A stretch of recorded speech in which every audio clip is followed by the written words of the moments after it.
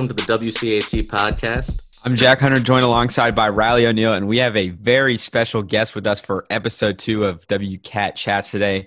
Member of the class of 2016, state champion, kicker, and punter, and now a part of the NFL. Welcome Blake Gillikin to the podcast. Blake, how you doing today? Pretty good. How about you guys? Thanks for having me. We're doing all right. So we got a lot to get into, but first in the notable news, you recently signed a contract with the New Orleans Saints after graduating from Penn State recently. So can you tell us what this last few days, and especially kind of going up to draft day and signing that contract with New Orleans, was like? Yeah, it's really a lot of uncertainty, especially surrounding my position. Luckily, I had Harrison that I could talk to going through this a couple years before me, but there's really only 32 jobs for what I do. So it's really going about looking with my agent, my family, looking at teams to target, which teams might need a punter, which teams might be looking. So leading up to the draft, there was a lot of that. And then obviously being in touch with teams and kind of gauging their interests as well. So once we got to the day 3 of the draft where things start to pick up, we were kind of knew where we were at, and obviously just thankful to be picked up by a great organization. A lot of people in Atlanta probably don't like the fact that I'm now a Saint, but I'm just blessed to be in this position and maybe one day end up back in Atlanta. Originally, I was a little concerned about it, but then it works perfectly for Falcons fans because now we have even more of a reason to cheer for the Saints to punt and go 3 and out and punt. So I think it's a great thing. Yeah, that's what I tell people when I got a bunch of texts from Falcons fans like telling me go Falcons, go Birds, all this stuff. And I was like, look, if I'm on the field, and that means that the Falcons do pretty good. So you hit it around the head there. Yeah, exactly. And Blake, what did New Orleans tell you about what's to come? Obviously, the Saints aren't doing any offseason stuff because of the coronavirus, according to Sean Payton. So how do you think that's going to impact you in the next coming months? Yeah, it's probably not going to change what I do a lot. I've been working out at home and finding field space around the city. So it hasn't really been a big change for me. We actually have had a couple meetings throughout this past week and then some meetings this upcoming week. But like you said, a lot of teams are taking the opportunity to do like almost like Zoom workouts with each other. So Coach Payton's been really, really gracious to the team and basically is telling the guys to focus on their families in this time, which is really a first-class move from a first-class coach. So just really excited to continue my training here in Atlanta, especially with the home now. So come late July, hopefully things open back up and we can get to training camp. And have you had a chance to talk with Thomas Morstead yet? He's been with the Saints for about a decade now, and you're now right behind him in the depth chart. So have you guys had a chance to catch up and learn anything from him yet? Yeah, we haven't really been in contact yet. I actually know the kicker, Will Lutz. Used to train with him in Atlanta for a little bit when I was younger. So obviously a pretty big age difference. So I don't remember it as well as I might if it was recent. But he reached out to me after the draft and congratulate me and welcome me to the Saints and stuff. So kind of having that connection has been great. And like you said, just being familiar with the guys is going to be a big time because I know the assistant special teams coach from my time at Penn State. He was actually my coach for a year. So just being able to bounce ideas off him, and also very familiar with the special teams coordinator. Actually went to school with both of his daughters, so I'm up at Penn State. So it's been really great. I'm just getting to know those guys the last week and hopefully build that relationship even more. So you talked about a few days kind of leading up to draft day, but, your pro day got canceled and kind of when this whole coronavirus thing hit in March, that's kind of the prime time for the combine and everything and when teams are really looking. So how did that change your preparation, having to go virtual basically and not being able to kind of talk in person with teams? Yeah, it was really, really difficult. I wasn't the only one going through it because probably 80% of the pro days got canceled. And the other big thing is private workouts that teams will come in and put you through, and then local days that you can go and talk to teams and then work out for them at their facility. So that was a really big hit for a lot of people, not being able to kind of showcase themselves and extend themselves to more teams. But with those changes, I kind of had to go virtual, like you said, and me and my agent put together a virtual pro day, and we put together highlight films and stuff and send out to teams. Just really use every connection I could to kind of get in front of them and show them what I could do, what I had done, and what I could do for their team. Blake, you talked about some of the other guys you know already in New Orleans, but you're joining Lincoln back up with two former teammates, Tommy Stevens, Juwan Johnson from Penn State. Are you looking forward to teaming back up with those guys? Yeah, I'm really looking forward to it. Both those guys actually transferred out for their fifth years, so haven't seen them in a year, and it's going to be great to kind of link back up with them. Me and Tommy were really close. He's actually one of the guys that during my freshman fall camp kind of started off rough, competing for the punting job, kind of a new system, obviously getting into college as a freshman. And he was the one guy that came over to me and kind of encouraged me and really turned my fall training camp around. So he's a good friend of mine and really looking forward to spending more time with him and Juwan, and then obviously meeting my new teammates in New Orleans and getting started in training camp. So speaking of those new teammates, it's okay to admit to us, are you going to be any starstruck when you go to New Orleans and you've got the big faces and the big names around you? I mean, obviously, going down there, it's now my job. So, there might be some of that. Obviously, Drew Brees is kind of a god in the football world and had a great, illustrious career, one of the best quarterbacks of all time. But I think it's just a great opportunity to learn from guys who have been in this position for so long and not only had success on the field, but made an impact in the community and obviously raised great families and doing great things in terms of outreach and stuff like that. You've seen it with Harrison and Kansas City, and just having those kind of resources on a team, the guys that are veterans, is something that you can really tap into and can be really impactful for a young rookie. So rewind the clock a few years back to your Westminster days before we kind of hit on the pinnacle of your Westminster career. So let's first start. How did you begin kicking, and what was your first interaction with Coach Sturniolo? Wow. When I began kicking, that was a long time ago. That's probably 12 years ago I started kicking. Whenever I started playing football was when I was just the guy who could somehow kick the ball farther than everybody else. So that's kind of how they chose kickers back then. And I really took it seriously until probably my freshman year of high school. I really want to be a field goal kicker, to be honest with you, because I love scoring points. Thought that was pretty cool. But then obviously had great kickers during my time in high school. So was really not called upon to do those things until my senior year. And then getting to varsity as a sophomore, meeting Coach Sturniolo, had to start as a punter.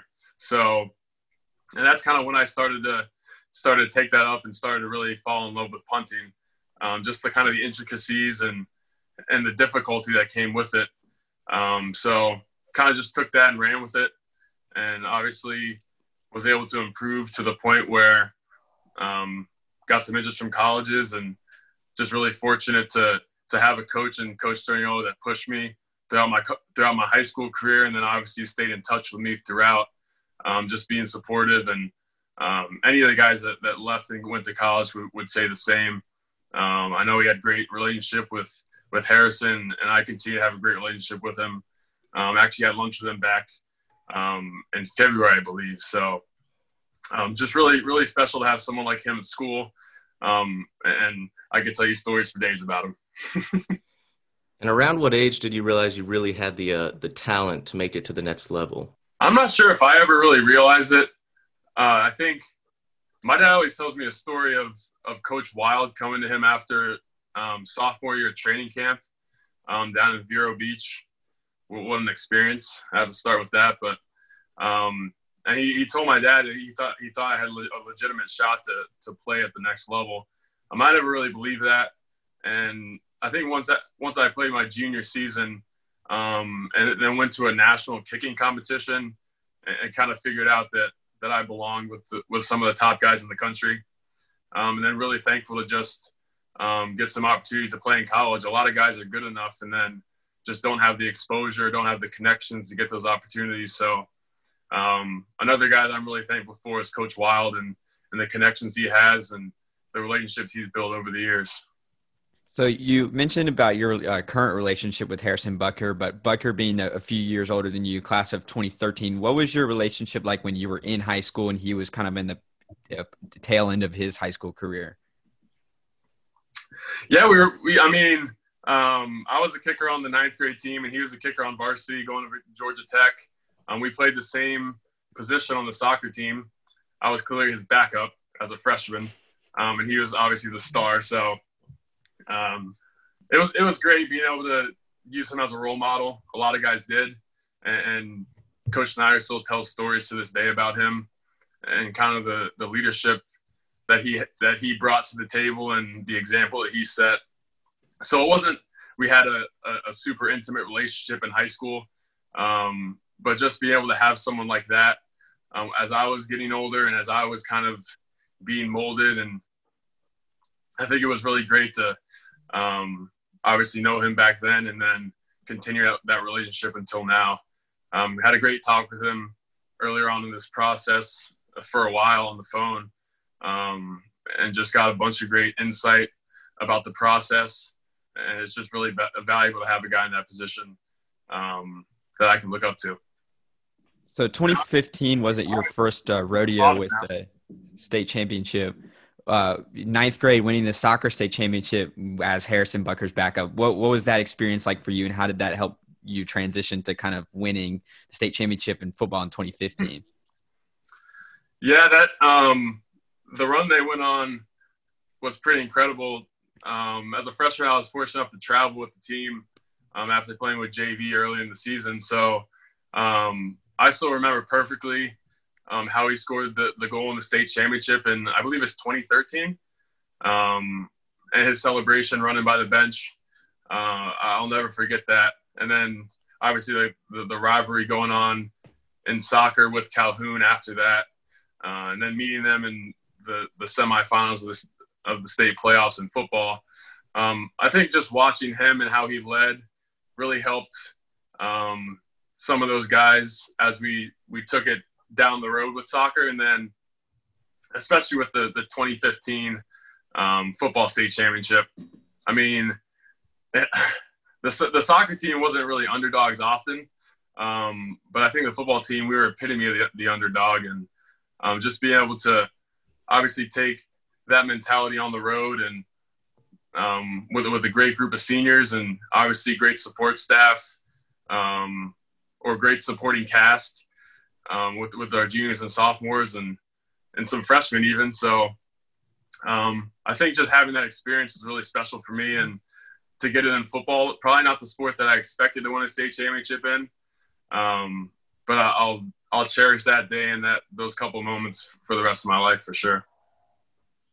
So, Blake, going from your established high school career where you won multiple state championships and you set all kinds of Westminster records, and then you went on to be a starter at Penn State for 4 years, I'm interested because I think we'll have a lot of listeners who are currently playing in high school or off to play at college, maybe Division I. So what would you say is the biggest difference between high school and college ball that you saw, and what advice would you give to those athletes going to the next level?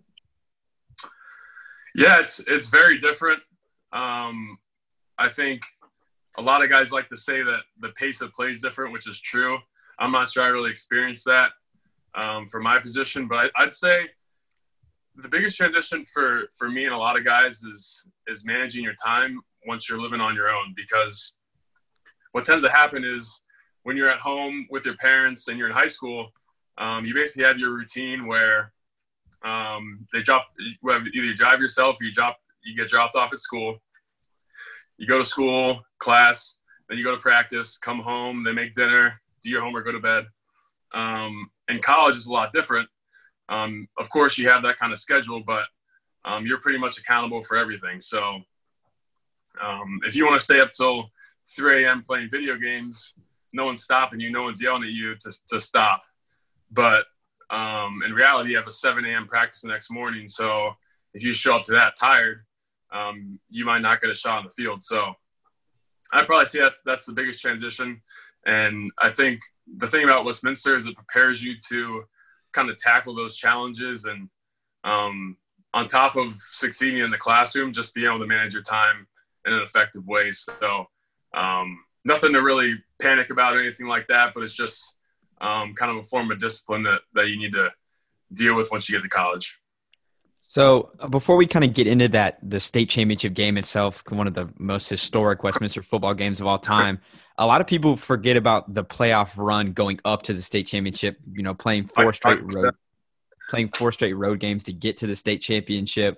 Can you just kind of talk about generally the long road trips, the adversity, the atmospheres, just kind of the experience that was? Yeah, I kind of got chills you talking about it. I've thought about that. I mean, my family had a conversation at our dinner table like a week ago about that. I remember it started in Southeast Georgia, Southeast Bullock, and didn't really know what to expect going down there. I know we took care of business in the game, but Zay slept on my shoulder the whole way back. I see Coach Searle just commented, "Juice." Yeah, Juice was there. They always wanted to bring the juice. That was their motto.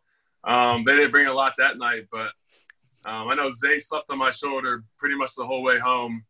So, I mean, he deserved it because he played a heck of a game. But, yeah, started in Southeast Bullock, and then not sure a lot of us expected to beat Callaway. They were a great team, a bunch of D1 guys. Just kind of pulled it out. My brother had a great game that game, actually. So that kind of launched us in the quarterfinals, I guess. And then took care of business fine in the quarterfinals. But I think the biggest game of the playoffs was probably that semifinal game against Cedar Grove. I mean, I couldn't even count on both my hands how many D1 offers, guys that had D1 offers on that team. I remember the 330-pound offensive lineman doing a cartwheel out of their tunnel, and just thinking, what are we doing here? It was freezing cold. So actually the Penn State coaches were there, so a little extra pressure for me. Having not even signed yet. Obviously they probably were going to pull my offer, but and then we started the game. I remember the first 3 plays of the game I remember almost perfectly, and I think Zay got decapitated like twice. So obviously we're punting after that, and then the fake punt. Rip off like a 40-yard carry, Harrison Jones, and that kind of springboarded us, kind of gave us confidence the rest of the game. I think we really controlled field position, which was really, really huge. I remember Zay had a punt return to like their 5-yard line, which obviously gave our offense a great opportunity to score. And obviously that led to the state championship, which is like you said, probably one of my fondest memories. So before we kind of get to that state championship, there are some plays from your senior year or from your junior year that we got to kind of get your take on. So first, the week before Cedar Grove, Adairsville, school record 56-yard field goal. What are your thoughts going out to attempt that field goal, and your reaction when you saw it go through the uprights? Yeah, I'll start it by I'll preface this statement. I think going into the playoffs, I was like 7 for 16 on field goals, which you don't need me a mathematician, but that's not very good. But I think the start of the playoffs, I made a couple. I think it was like 4 for 4 at that point in the playoffs on field goals. So I went out there with a lot of confidence. And a lot of people don't remember this, but it started off as a 51-yard field goal. Adairsville called a timeout to ice me going into halftime. And then so I basically took a practice kick, missed wide left by a ton. So then line up for the second try from 51 after the timeout. And our left wing, Andy Capper, false started. So and what I tell the snapper is once he blows the whistle, you snap it so I can take another practice kick, right? Missed that one wide left too. So the confidence kind of started dwindling away, I guess. So I moved back to 56, but you can see on the video of the game, I kind of looked to the sideline and told told coach to keep the offense off the field because I had 100% confidence I was going to make that kick. It was a great snap, Peter Rooney, great hold by Keller. Probably still the best holder I've ever seen, better than me, Keller Harper. So give him a nice shout out here. But yeah, to see it hit the back stanchion was pretty nerve wracking because I'm not sure if it hit the crossbar or not. But yeah, it was a great feeling celebrating with the guys, and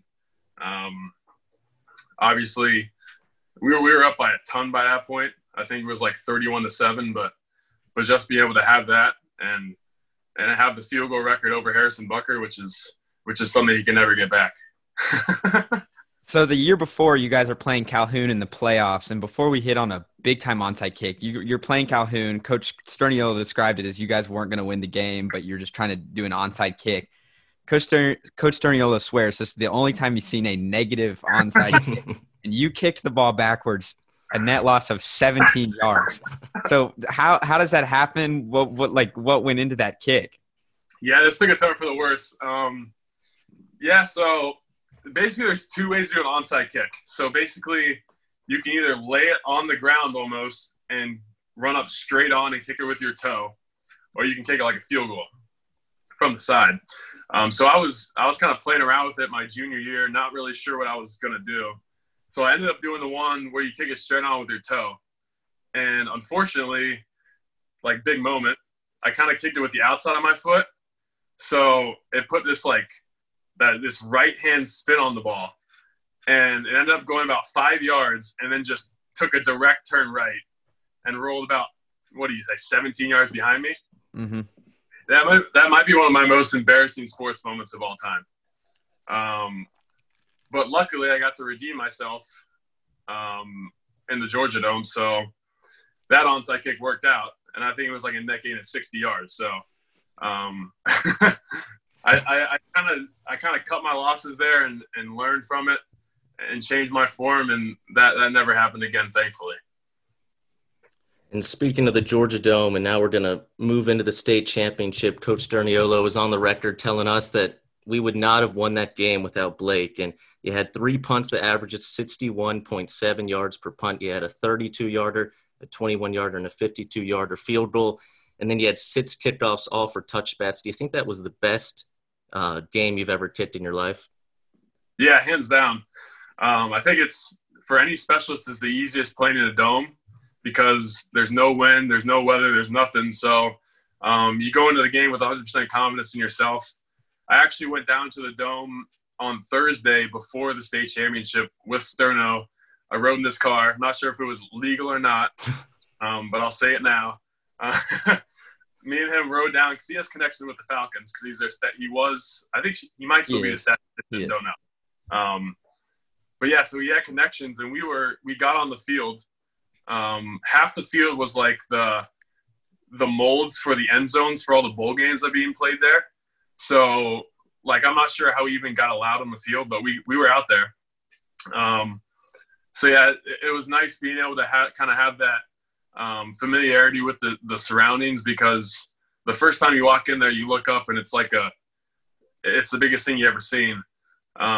So just your adrenaline's pumping and all that stuff. And I'm just thankful I didn't shank anything in the state championship, to be honest with you, because my heart was racing every time I went out there. And none of us had ever played in a venue like that, historic, and all the fans and kind of just the drama of the day.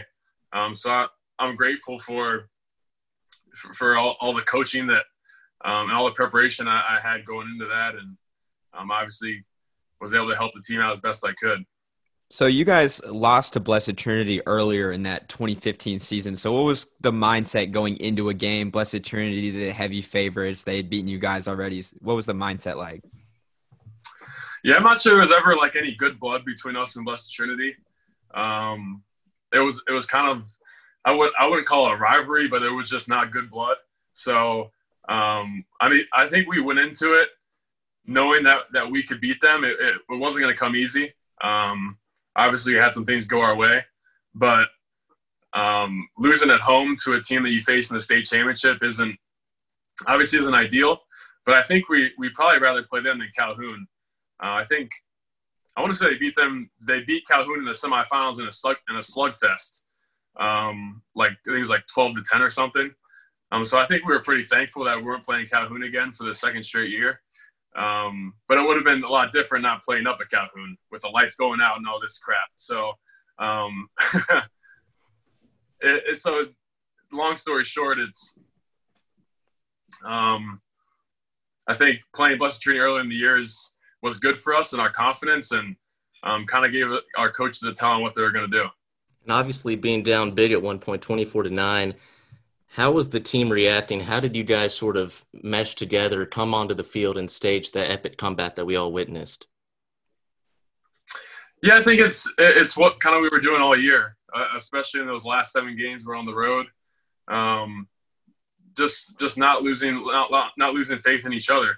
I think at one point, I'm gonna say it's not 100% true, because at one point I think my brother was on the sideline and was just like, "Yeah, we're probably not gonna win this game." So not everybody had supreme confidence in the fact we get it done. But obviously going into the fourth quarter, being down, 15 points, I think 14 points. I know there's people who left the stadium, and we just kept fighting, kept grinding, had some things go our way. If you look at the film of the onside kick, there's really no reason why we should have gotten the ball. But it just kind of ended up that way, and we capitalized on all their mistakes and took advantage of every opportunity we got. So going to that onside kick, Watson Jackson, like the career play, falling on the ball. There's just this big dog pile. There's like 30 seconds of suspense. No one knows what's going on. When did you realize that Westminster might actually have the football? I think I actually walked to the sideline because I was like, "Oh, they got the ball. Like, this is over." But I think it was Will Dameron who stood up out of the pile and started jumping with his arm in the air, and I was like, "There's no way he got the ball." I think it wasn't until after I watched the replay of the game that I actually figured out how he actually got it. Watson was the last guy in the pile, and I want to say it was Chase Williams who was the guy who dove on it first. And Watson somehow wrestled away from Chase, which is pretty incredible because there were 8 guys on the ground and the guy who jumps in last gets the ball. But yeah, all-time career play for him. Really a legendary play for sure. And after Watson fell on the ball, you guys still had to score. Zay Malcolm ran it down the field and put sits on the board. But correct me if I'm wrong, you had to go out and nail that PAT. What's the pressure like when you have to go out there and tie the game up after staging such an incredible comeback and force it into overtime? Yeah, I think at one point me and my brother watched the game together. A couple years later, probably. We were in college, and we were watching the exact extra point you're talking about. And he was like, "If you would miss this extra point, I probably would never have talked to you again." I don't think I missed an extra point all year, but that would have been a heck of a time to miss one. So just really glad that I think my get off time kind of sped up a little bit. Didn't want it blocked. I don't think I struck it the best, but if it goes through, it goes through. Point's a point. So going before the game a little bit, I was in 8th grade at the time, and I think, Riley, you were in 6th grade, right? And that was the most spirited I've ever seen Westminster about a sporting event. So coming from the player side, you guys getting police escorted to the Dome with all the Westminster community there cheering you on at the back tennis courts. I mean, what was that whole experience like with the pep rally and the flags and everyone waving? I mean, that was surreal for me, but what was it like for you? Yeah, surreal really is that's the right word for it. Just seeing the outpouring of support throughout that day, and obviously culminated in the late evening with the win was really awesome. Mm-hmm. I think the coolest thing was the police escort. I'd never had one of those before, and in college you kind of get it's kind of like a commonplace because everywhere you go is with the police escort. But kind of being in high school and being in that position was was pretty weird, to be honest with you, because like cars were getting out of the way of the police cars, and you were like flying by in the HOV lane, and it was just pretty odd. And you kind of feel like the big man on campus when you're flying by with the police escort. But I guess that's what you got to do to get to the George Dome for your big day. But yeah, just seeing the Westminster community come together from the pre-firsters to the seniors for the pep rally, and then lining the street towards the gate is a scene I'll never forget.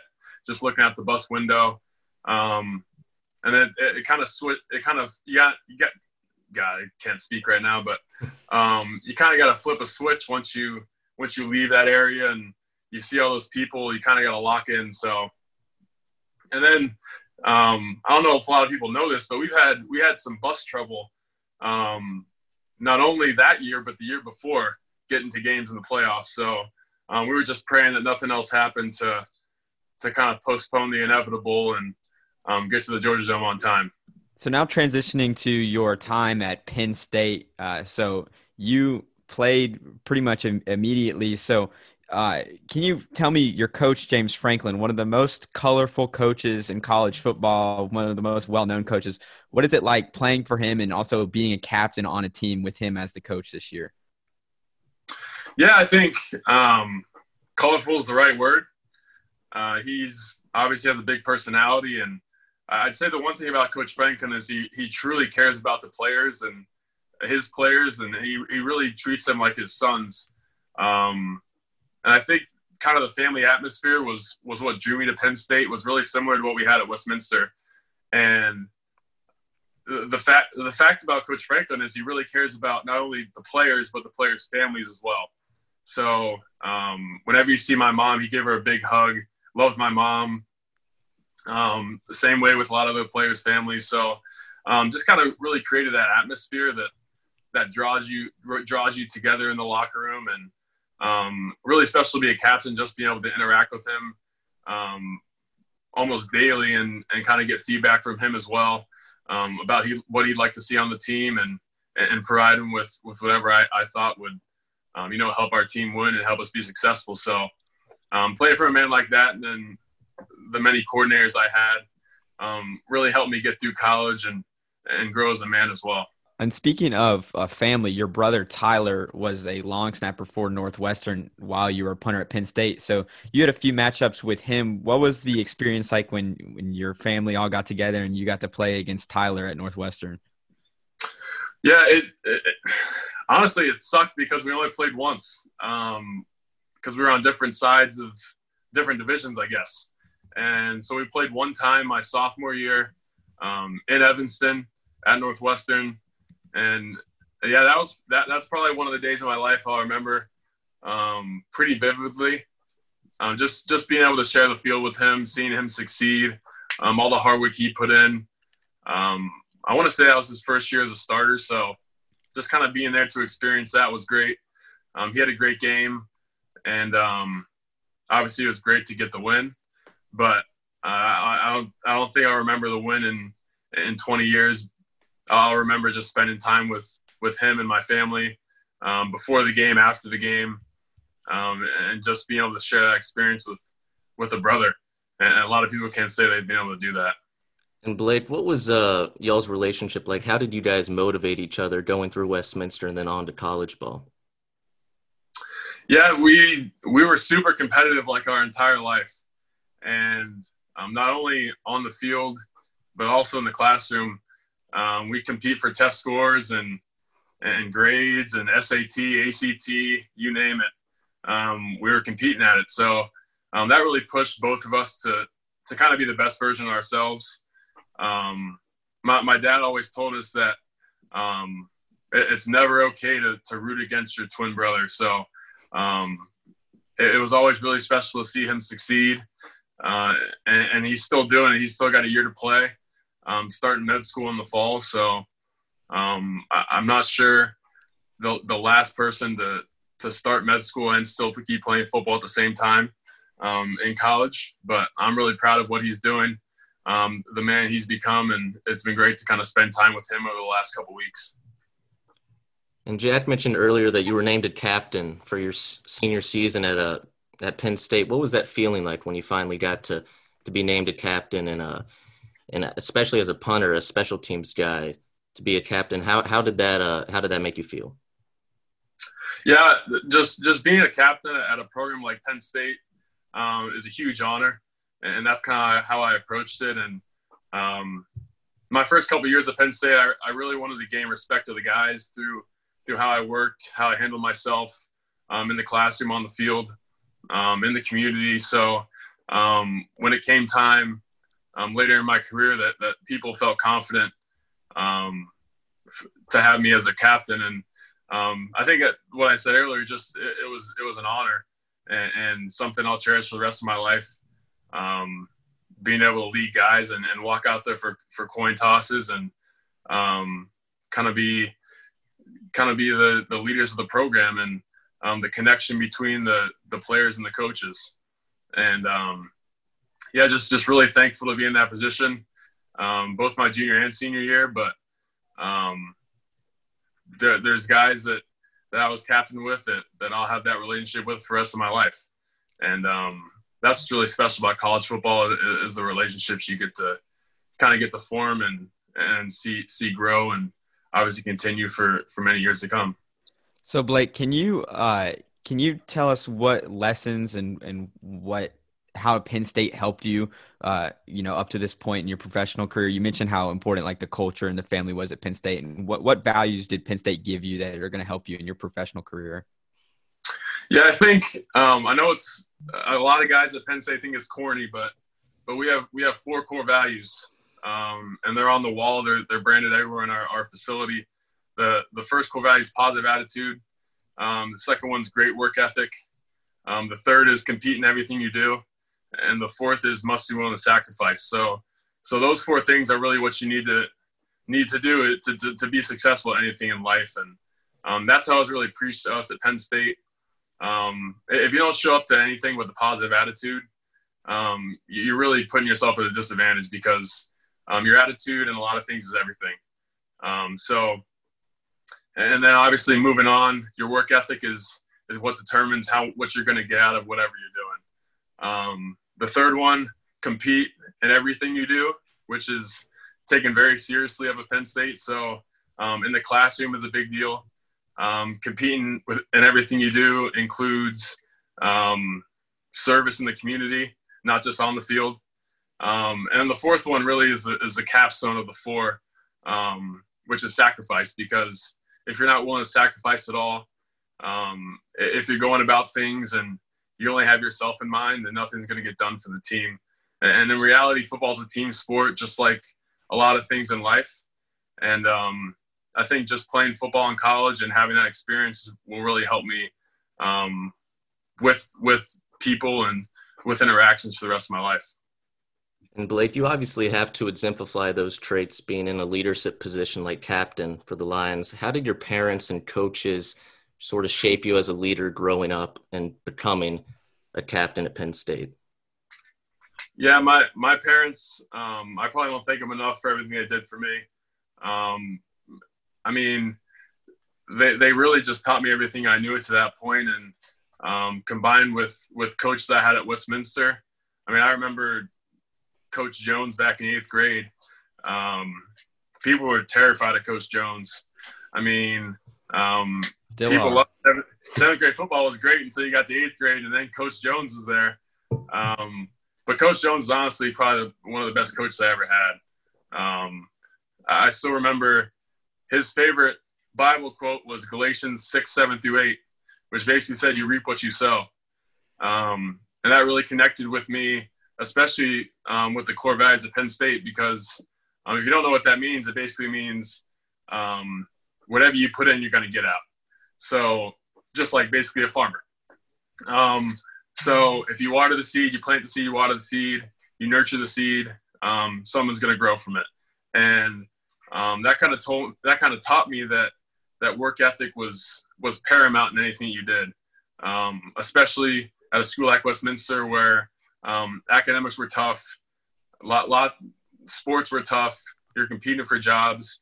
So that kind of stuck with me throughout my career. And then obviously have all good things to say about my other coaches throughout my time at Westminster.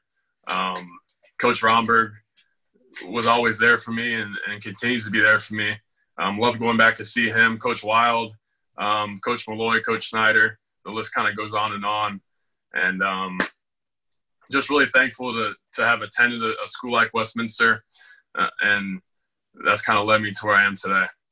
And so before we kind of wrap things up here, so you obviously were a big student in the classroom, Big Ten honor rolls, academic All-American. How did Westminster and the teachers at Westminster help shape you to become not only just a great athlete in college, but a great student as well? Yeah, it's pretty incredible coming from Westminster. It just put me at such an advantage when I entered a college classroom. I think the biggest thing for me is how few people really know how to write well. And that's really what Westminster taught me through. English wasn't my favorite subject. I was really more of a math and science person, so that's really what I enjoyed. But the English department really prepared me for being able to write effectively, communicate effectively, and ultimately that's kind of how you're successful in college. I think if you're not able to communicate, not able to communicate with your classmates, then ultimately your teammates on the field, off the field, it makes it really difficult to be successful. So I'd say that's probably the biggest thing that Westminster did for me. And just really, really everything. It's kind of hard to pick things out. The whole experience from athletics to academics and emphasizing community service. And Jan term was really special for me because obviously I was pretty new to it when it came out. I think it came out my junior year, I want to say. So you guys are pretty lucky with that. But yeah, Jan term is a really special thing that a lot of people around the country and guys that I played with don't get that opportunity. Kind of taking an intensive course for a couple weeks and taking a break from school kind of prepared me for different courses, different layouts that got thrown at me at Penn State. So really the whole experience was really just great for me to kind of jumpstart my college career. And I'll be forever thankful for everyone I met at Westminster and continue a lot of those relationships on today. So you talked about a lot of your coaches at Westminster that were really impactful. Do you have a few favorite teachers in mind that you think really taught you a lot or you really liked at Westminster? Man, Coach Searle was my dog at Westminster. I see him smiling there. I'd probably say one of my favorite teachers at Westminster was I don't know if she's a doctor or not. So I don't want to say she's not a doctor. She's a doctor, but I think her name was Miss Merchant. And don't ask me to say her first name because I can never pronounce it. So Miss Merchant was my BC calculus teacher, which was like the most intimidating class of all time. So there's like a bunch of choices for math your senior year, and I decided to take BC calculus for God knows what reason.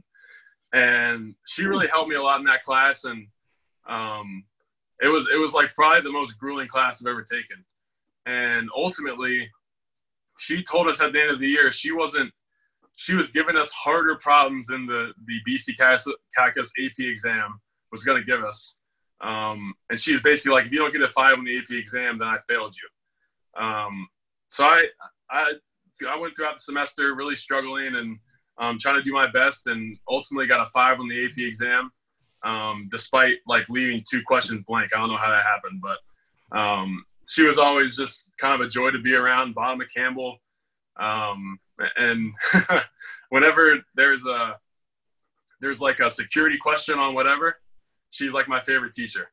So just like to give her a shout out, and had great experiences with a lot of teachers at my days in Westminster. And it's great to kind of have relationships like that in high school, because that's what it takes to be successful in college. If you don't have a relationship with your professors and you don't have an open line of communication, then it's sometimes hard to be successful. So that was really meaningful throughout my time back in high school. And Blake, it's been fun to have you on and look back and relive some of these Westminster memories. But looking ahead to the future, what does that look like for you, and what are your hopes heading forward before we close out? Yeah, I just basically I wanted a shot, and I got a shot, which is great. So going to New Orleans against a veteran who's getting paid a lot of money, and who knows what that has in store. I'm just really looking forward to add value to the organization any way that I can, and if I can obviously make the Saints, that'd be awesome. But Harrison's first stop wasn't his last stop either. So he was in a great competition with Graham Gano and the Panthers, and probably was neck and neck with him, and they just decided to keep him on the practice squad, and then boom, sign him to the Chiefs, and kind of the rest is history, getting paid $5 million a year now. So it's pretty special for our position and the paths that you sometimes have to take to make it in the league. But I'm just looking forward to starting out on the right foot and seeing what happens.